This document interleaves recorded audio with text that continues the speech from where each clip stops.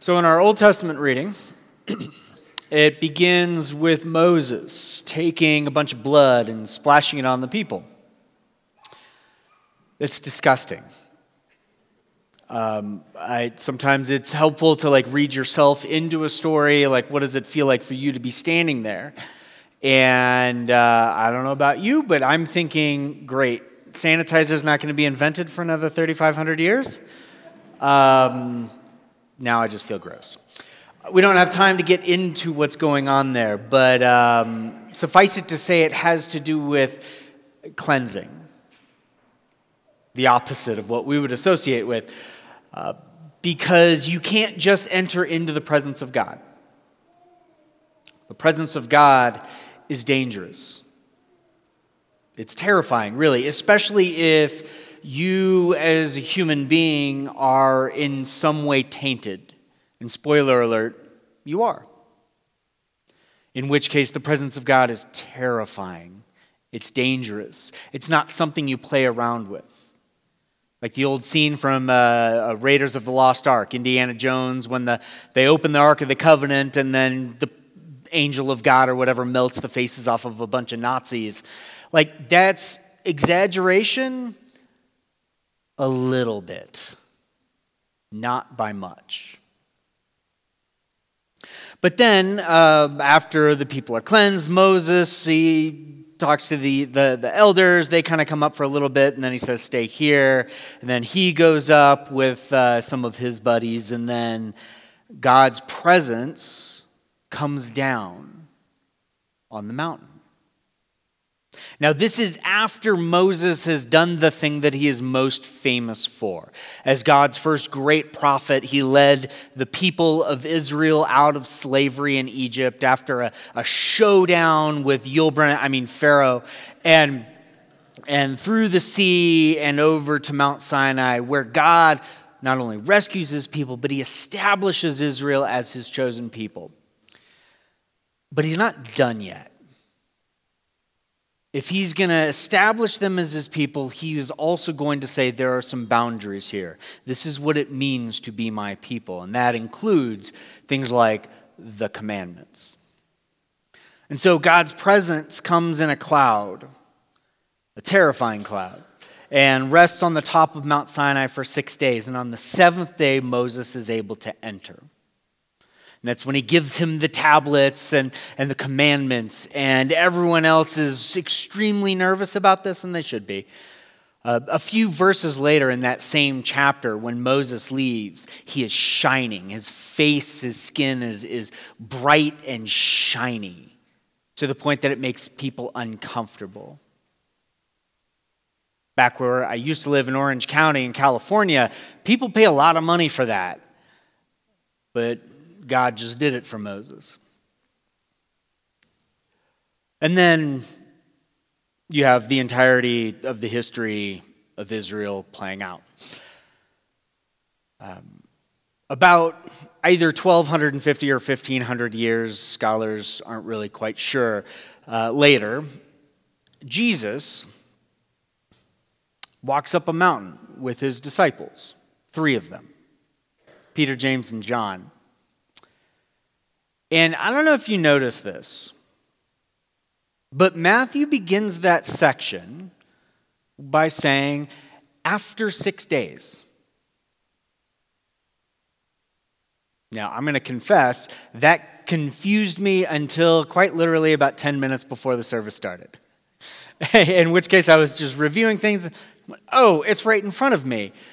God's presence comes down on the mountain, on Mount Sinai. And for 6 days it's there, and then Moses enters into it on the 7th day. After 6 days, Jesus and his disciples go up to the mountain. What's after 6 days? It's the 7th day.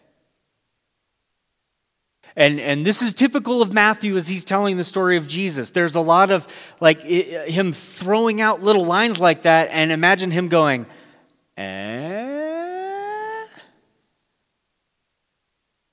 In which case, we're supposed to make that connection before the transfiguration. If you go up onto a mountain and on the 7th day, something is going to happen with the presence of God. And that's exactly what happens. Jesus is transfigured. And no, that's not an invented spell in the world of Harry Potter. We came up with it first. It's our word. And there's Jesus, there's Moses, and there's Elijah. And they all shine like they shine like the sun. The glory of God is radiating off of them. Now, we could talk for quite some time about all of the little details, but we don't have lots of time. But suffice it to say that at the very least, Matthew is pointing us to some connections here. First off, Jesus is associated with Moses, who was the first great prophet and really the greatest of the prophets until now, because Jesus is about to lead a new exodus. And it's not clear to anybody except for Jesus yet what that means. And then Elijah is there, because from the prophet Malachi, we know that Elijah is supposed to come before Messiah. Now, a few verses later, Jesus' disciples are going to ask about that. Isn't Elijah supposed to come? And Jesus is going to go, he already did. That was what John the Baptist was doing. But you can imagine in the background, Peter, James, and John going, whoa, wait. We just saw Elijah. Who is this guy? But we're not going to focus on that today. So the glory shines from all three of them. And Peter, he says, Lord, I'm going to make 3 shelters. And it's not 100% clear to me what is actually going on there. But Peter wants to stay in that moment, apparently. And he wants to commemorate it or maybe even house the presence of God. Because the word for tent or shelter there is also the word that can be used for tabernacle, like a holy place. A place to house divine presence. And so I think he's tapping into this tension that occurs all throughout the Bible. Now, the presence of God is dangerous, it is wild, it's compassionate, but also unpredictable. The presence of God can be found in the tabernacle, the great tabernacle of Moses, and then eventually the great temple built by Solomon. And then theoretically, but it's not quite the same, the second temple that was built after exile. The presence of God can be found there. But then also, you have the voice of the prophets going, really? Really? The all-powerful, all-creator of the universe can be contained in a thing that a bunch of people built that's made out of wood? You really want to go there?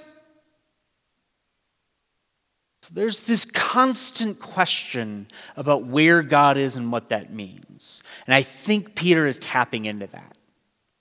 And then right as Peter says that, boom, a big voice comes down, and it's the voice of God. He's like, this is my beloved son, in whom I am well pleased. Listen to him. And it says that the disciples are terrified. That is the appropriate response. I would freak out too. And so then they go down off the mountain. And Jesus gives us the point of all of this. He says to his disciples, don't tell anyone about this moment until I have been raised from the dead. Which probably led to some questions about, raised from the dead, what? The Messiah isn't going to be raised from the dead. The Messiah is here to kill the enemies of God. But nevertheless, they probably did follow Jesus' orders on that. And it isn't until after Jesus is raised from the dead that, evidently, stories like this start to come out. And that raises some questions. Why?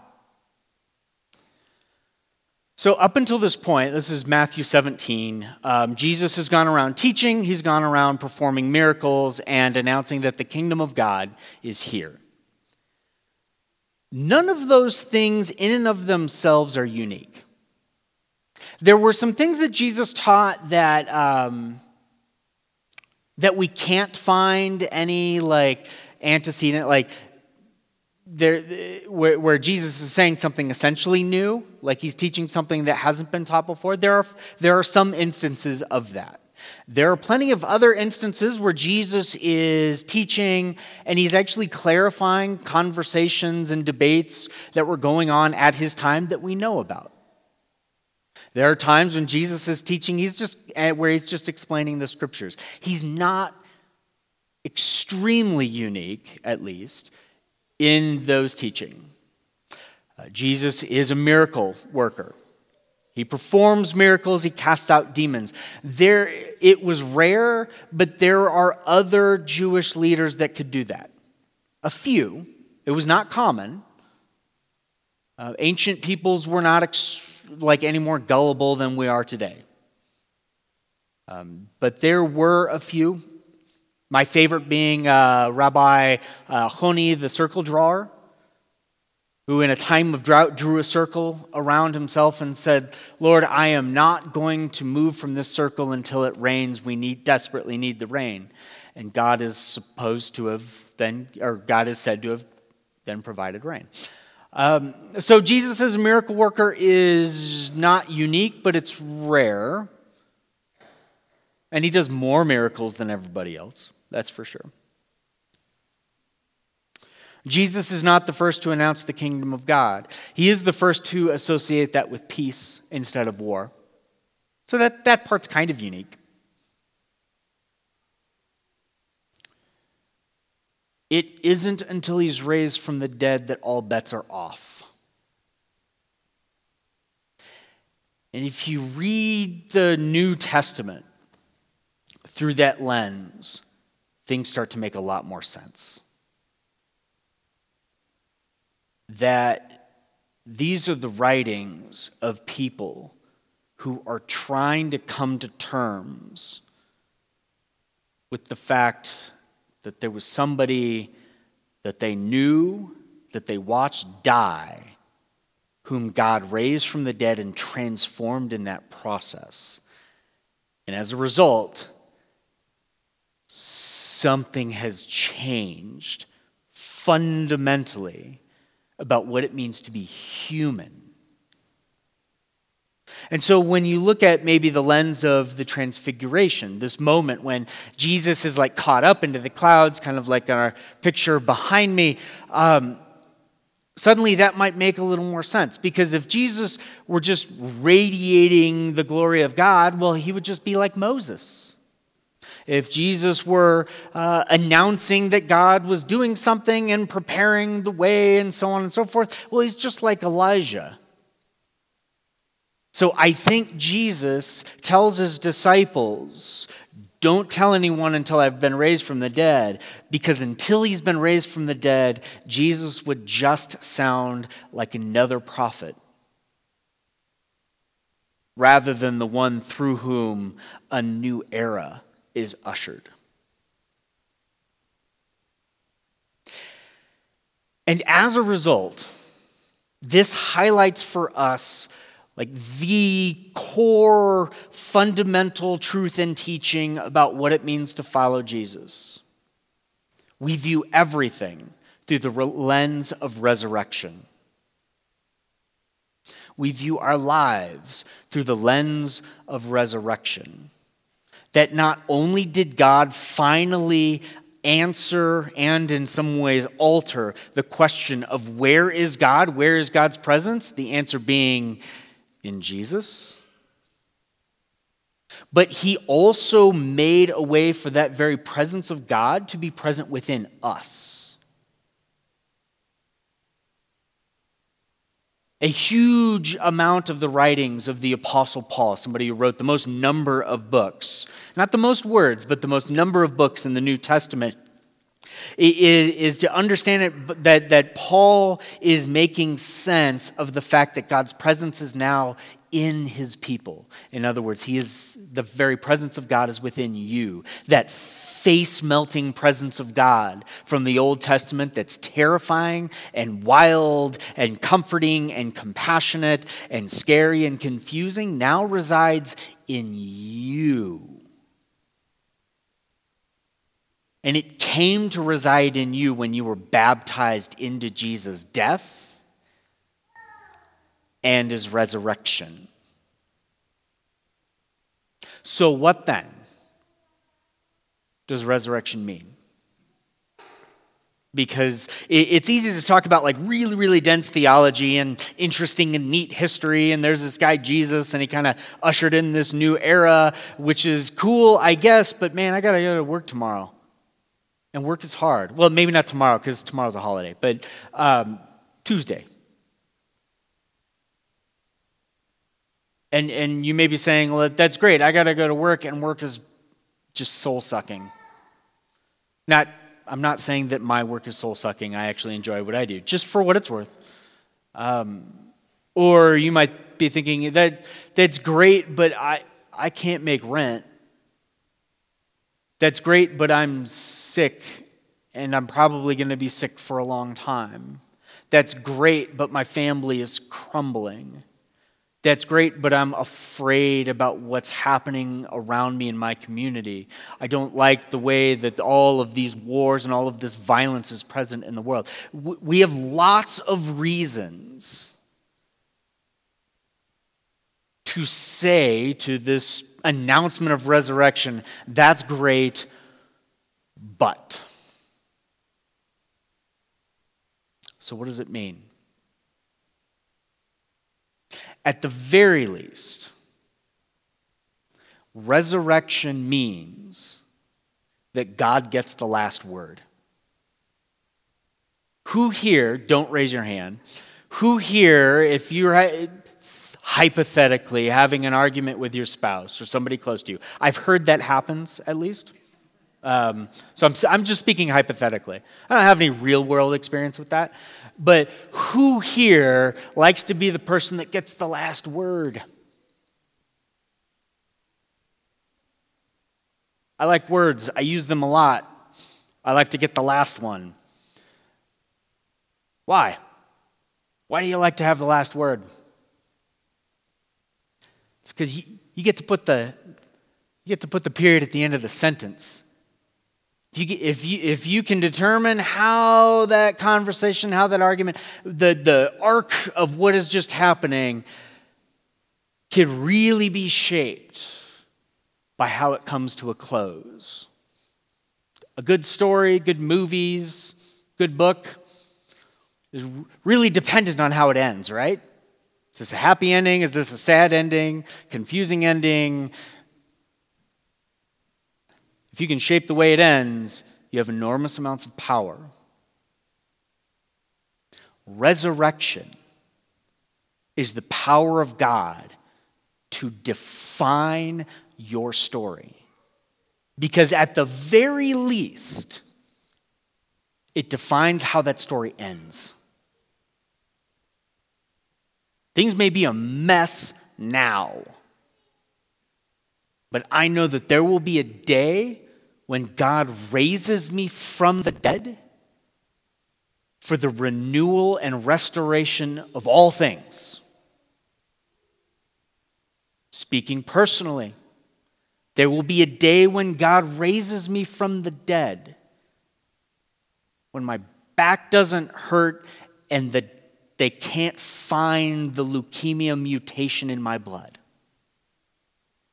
There will be a day when God raises you from the dead and the pain from a soul-sucking job or a family or a relationship that's falling apart is washed away and redeemed.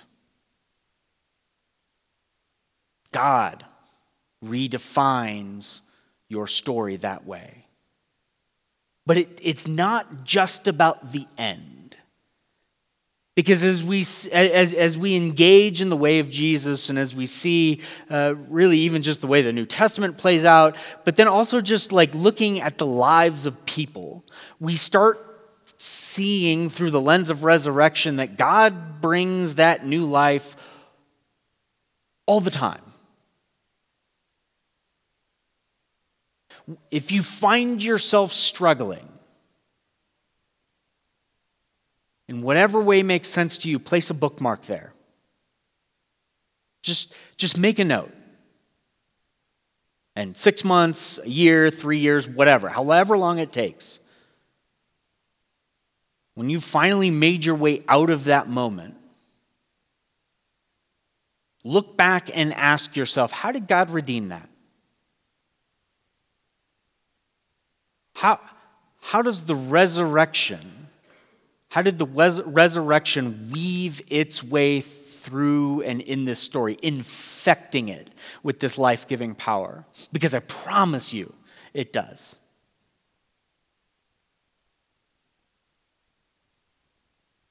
So Transfiguration Sunday isn't just about Jesus apparently being neat and shiny with Moses and Elijah, and then his disciples are wondering, what is going on here? But it's about the most fundamental truth of what it means to follow Jesus, that we are people of resurrection and restoration, where God gets the last word. And that last word is redemption, restoration, and resurrection. Amen. I invite you to rise as you are able.